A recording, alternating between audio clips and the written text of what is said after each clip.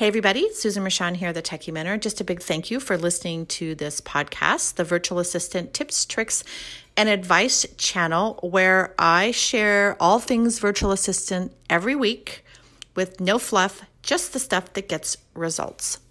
Hello, my friends, and welcome to this week's episode. Today's topic is having a website for your VA business. And the reason that you should have a website is because if you want to work with professionals and you want to charge premium rates, then you want to be perceived as a professional because it's all about what's called perceived value. Professionals want to work with other professionals. And just because of the way the VA industry has kind of morphed over the years, there's a lot more scammers and spammers in our industry than was before. So clients are looking for established VAs that have a presence, which includes a website. Now, I know for a lot of people, they're like, oh my God, a website. I don't know what to put on a website. You don't need a full-blown website. You can have a one-page website that is well done, simple, clear, and focused on what you offer your clients. And then as your business grows and evolves, you can create a bigger website. So you don't need to blog, right? All you need is almost like your calling card that says, hey, here's how I can help you. Here's a little bit about me.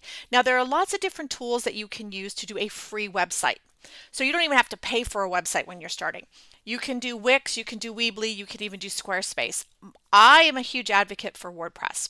And WordPress.com actually is a free hosting site where you can have your own free WordPress website. And I highly recommend learning WordPress. It may have a steeper learning curve, which can deter many of you, but it is a very in-demand skill set that you can write your own ticket for. So if you're interested in websites, it is something I highly recommend that you look at starting with WordPress. Now, here's the beauty of websites. If you learn one website builder, you can pretty much learn another because you understand the fundamentals. So first off, what you're going to need to do is figure out what tool you're going to use. Again, Squarespace, Wix, Weebly, and WordPress.com free. So you can start with a free version just to get yourself started. So if you're bootstrapping and you don't have the money to buy, a domain name and pay for hosting, that's fine.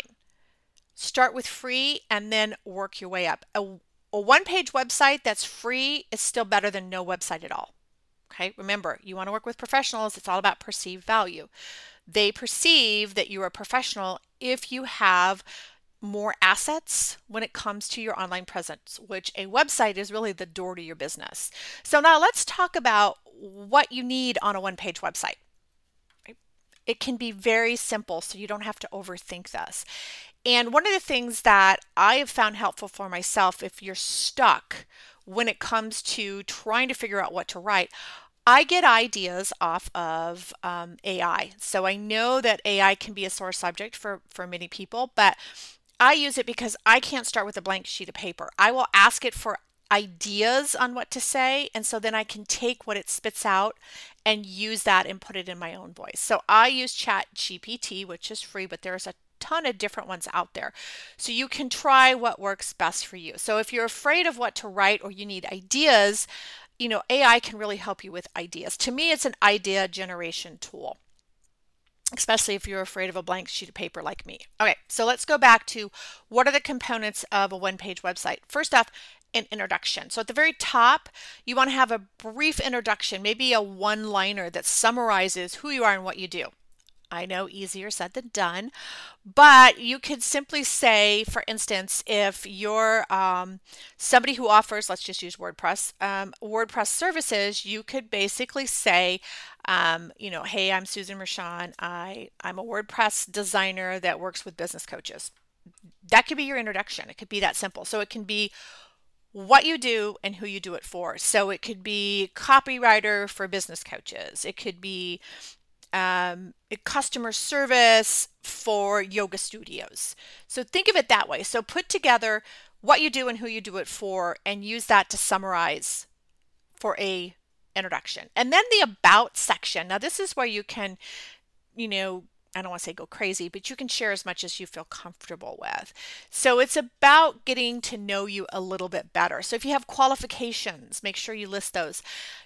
Any relevant training, experience, expertise that can back up the services that you offer, you're going to want to talk about them. But you can also be personal. You can tell them, if you're married, if you have kids, if you love pets, what are your hobbies?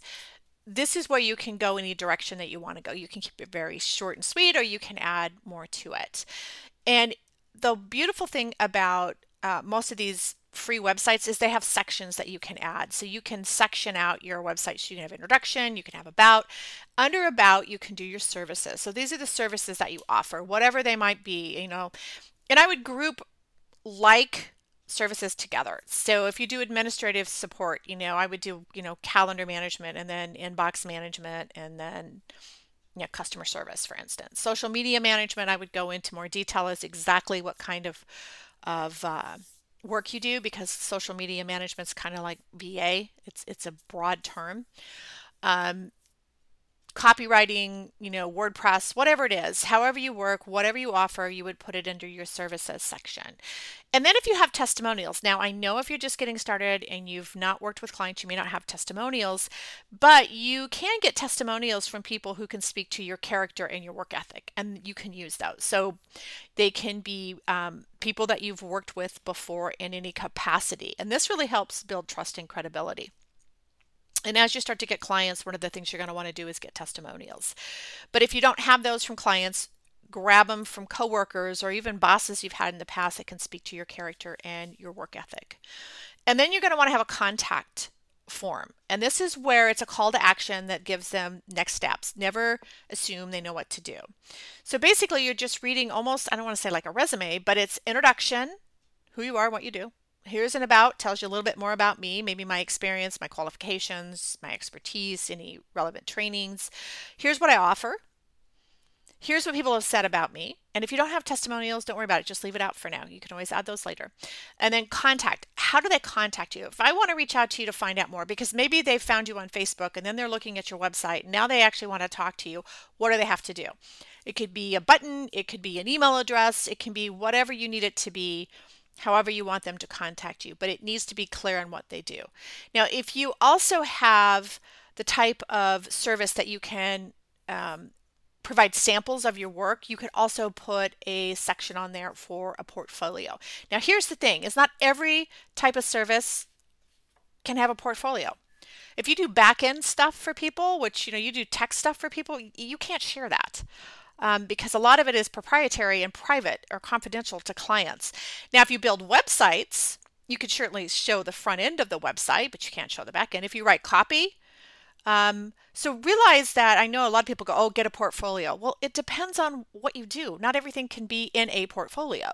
But if you have visual type work that you can share, you could also do a portfolio. But remember, at the end of the day, it's important to keep it simple, clear, and focused.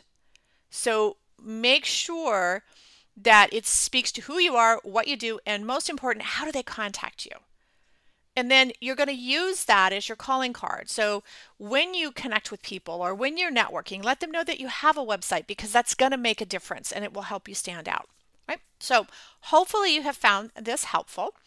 If you have a website, great. If you're working on one, great. Feel free to leave in the comments. I'd love to see your website. Feel free to leave a link. I will read and comment to each and every one. And last but not least, if you want some more information about personal branding, be sure to check out that episode. I'll put the link to it in the show notes. So thanks for listening as always, and I'll see you guys next week.